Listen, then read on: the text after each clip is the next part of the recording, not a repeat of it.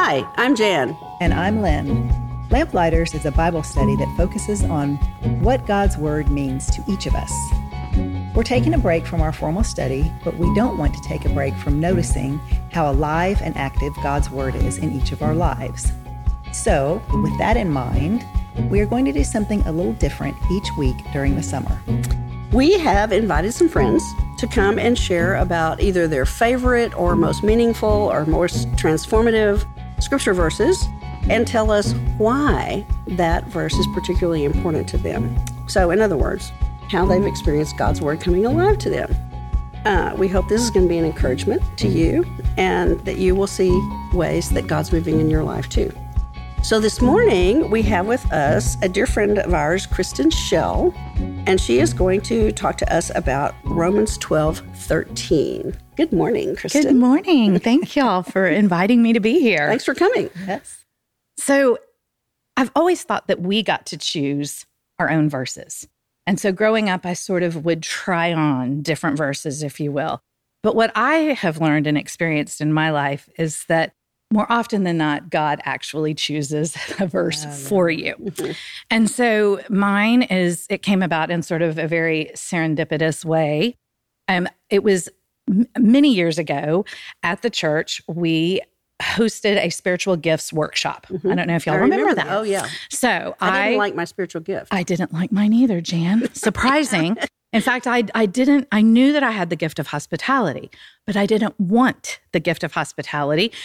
And y'all, this is embarrassing to admit, but I tried to cheat on I did. I tried to cheat on that assessment. You just keep taking it over and over? No, I wasn't that wise. I wanted another gift, but I didn't think through how I could have answered questions differently to get that particular gift. But I knew I didn't want hospitality. And so I answered things just all askew. And so instead of having one or two gifts that sort of rose to the top that was very obvious, I ended up with no gifts at all. And so it was pretty clear to the people that were helping host the assessment that maybe they gave me the benefit of the doubt and said, you need to go sit over there and redo this. I think you've marked the wrong answers. So I didn't want hospitality. I clearly have the gift of hospitality. Yeah. And so at that time, I was like, okay, Lord, I can't fight you on this. It's probably not wise. You're not Santa Claus. I can't ask you for a different gift. And so teach me. And so as I was beginning to go through all the scripture looking for hospitality verses, I spent some time with Sarah and Abraham in the Old Testament and the very first sort of expression of hospitality. Spent some time with Peter and knowing about hospitality without grumbling. But I landed on Romans 12:13. And I use the NIV Bible sort of as my basic translation. And so I sat with it, and I'm going to read it from the NIV. But Romans 12:13 says, share with God's people who are in need, practice hospitality. And I was like, well, okay, I get it. I'm supposed to practice hospitality. But I felt like God kind of left me hanging because he didn't tell me how to practice hospitality. Very specific. It wasn't exactly. He just said, practice it. Yeah. And I was like, well, I got that part, but maybe that's why I don't like this gift is because I don't know how to do it. And so I kind of hemmed and hawed and messed up and tried all different things on my own. And then once again, I went back to God and said, well, maybe if this is your word and if this is your verse and if this is your calling on my life, you can tell me what to do. And I was led to another translation called The Voice. It's not a paraphrase, it's a literal translation. But the translation of Romans 12:13 says in The Voice, take every opportunity to open your life and home to others. Oh, I love that translation. Me too. And it was much more descriptive. And it just sort of came alive to me. And I let it just sort of flow over me and spent a good amount of time just praising God. Thank you for giving me this. And that was probably about 10 or 11 years ago now. And so Let me tell you what, though, that we know that the word is alive and active and ever, changing. The word doesn't change, but it changes in us. And I've been through so many iterations now of understanding and learning and still trying to break down what that means. And there's so many seasons that this verse has guided and led me through. At first, what struck me was the every opportunity, because I thought that's a lot. That felt like it was going to be always and constantly offering hospitality. And my default is to be busy and to do. Mm-hmm. And so I had, the Lord took some time then with explaining to me that really this isn't a doing, this is a being. This is going to be who you are. And I will provide the opportunities. You don't provide them, I provide them. And that was a real mental shift for me, because I thought I had to have like people over or teach Bible study or always be entertaining. And that's not what the Lord had for me. Another lesson that I've learned over this is that I'm a very outward person, and I feel like hospitality is a very outward expression of love. Mm-hmm.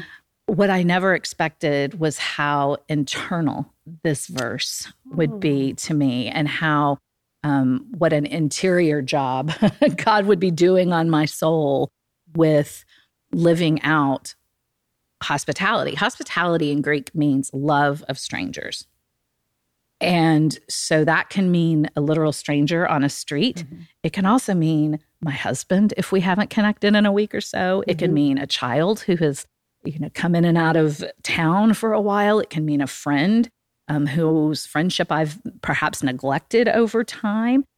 And so at what first the verse felt very simple has become really my life calling, and is applicable in every iteration of my life.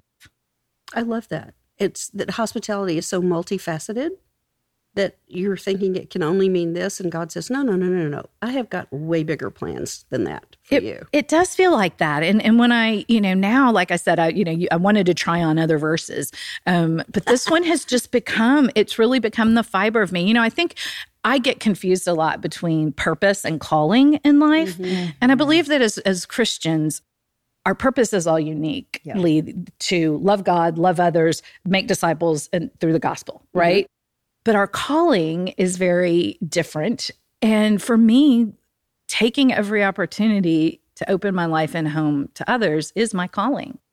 It's your calling is how you live out your purpose. Exactly. And so this verse, I've tried to kind of quit it. I've tried to pick other ones. I thought, well, I'm kind of done with that one. I'll pick another one now. I'll retire from hospitality. And you don't get to do that when the Lord anoints you with a calling and then gives you His word to literally dwell in your heart in order for you to live it out according to His will. Well, this clearly was a transformative verse for you. And still is. And still is. That's the beauty of it. I don't know that it will ever cease to be alive in my life. That is so exciting. That is so exciting. It is exciting. And I feel exactly what you're talking about, Kristen, because I too have the gift of hospitality. And I too thought, this is the silliest spiritual gift anybody could have. Because in my mind, at the time, hospitality is about throwing a party. Right. Right? And that seems so, I don't know. We lived through the 80s. Exactly, and so we both have that baggage. It didn't seem like it had any significance, any real importance. But learning what biblical hospitality is totally changes everything. And then you think, okay, this isn't such a bad gift to have.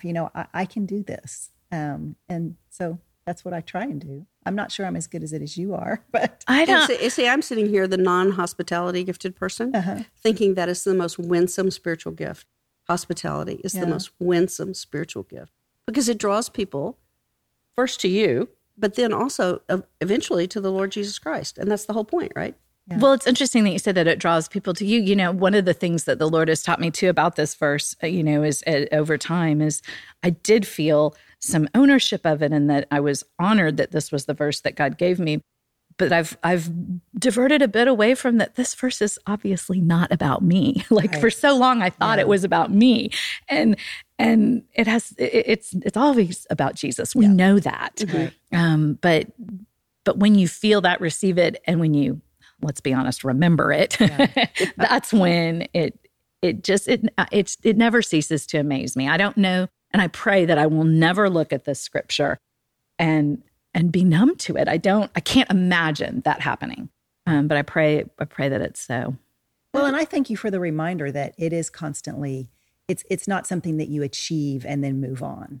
Whatever your spiritual gift is, whatever your verse is, it's a lifelong thing. It's not a one and done kind of thing. So I thank you for that reminder. Absolutely. But I would like to point out, I'm going to argue with you a little bit, Kristen. Of course. That it is the living water that you are serving it to people, right? Yeah.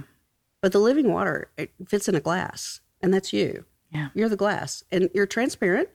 Everybody looks through the glass to see the living water. That's what they want to drink, but the glass is important. And your step of being open to what God had to say to you years ago has led to this huge blessing for other people. So don't lose sight of that.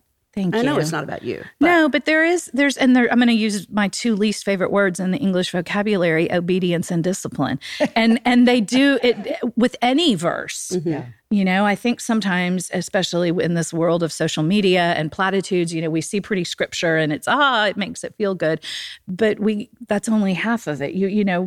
Anything that God gives us is meant for our good, but it also is going to grow us and refine us. And so there is discipline in this. There are days I don't want to open up my life and home to others. I want to watch Netflix and sit on my couch in my PJs. Exactly. And so there is that, and that does have to come from our own experience and determination and will. It's your commitment to taking a step. Correct. On that journey that the Lord has you on, which is a privilege for us to be able to go on it with you. I thank you for coming and sharing today. Thank you. Thanks, what a Kristen. delight. Yeah. Anything else you want to wrap up with? I think I'm inspired. Just inspired. That's a good one. Okay. Thank you. Thank y'all. Until next time.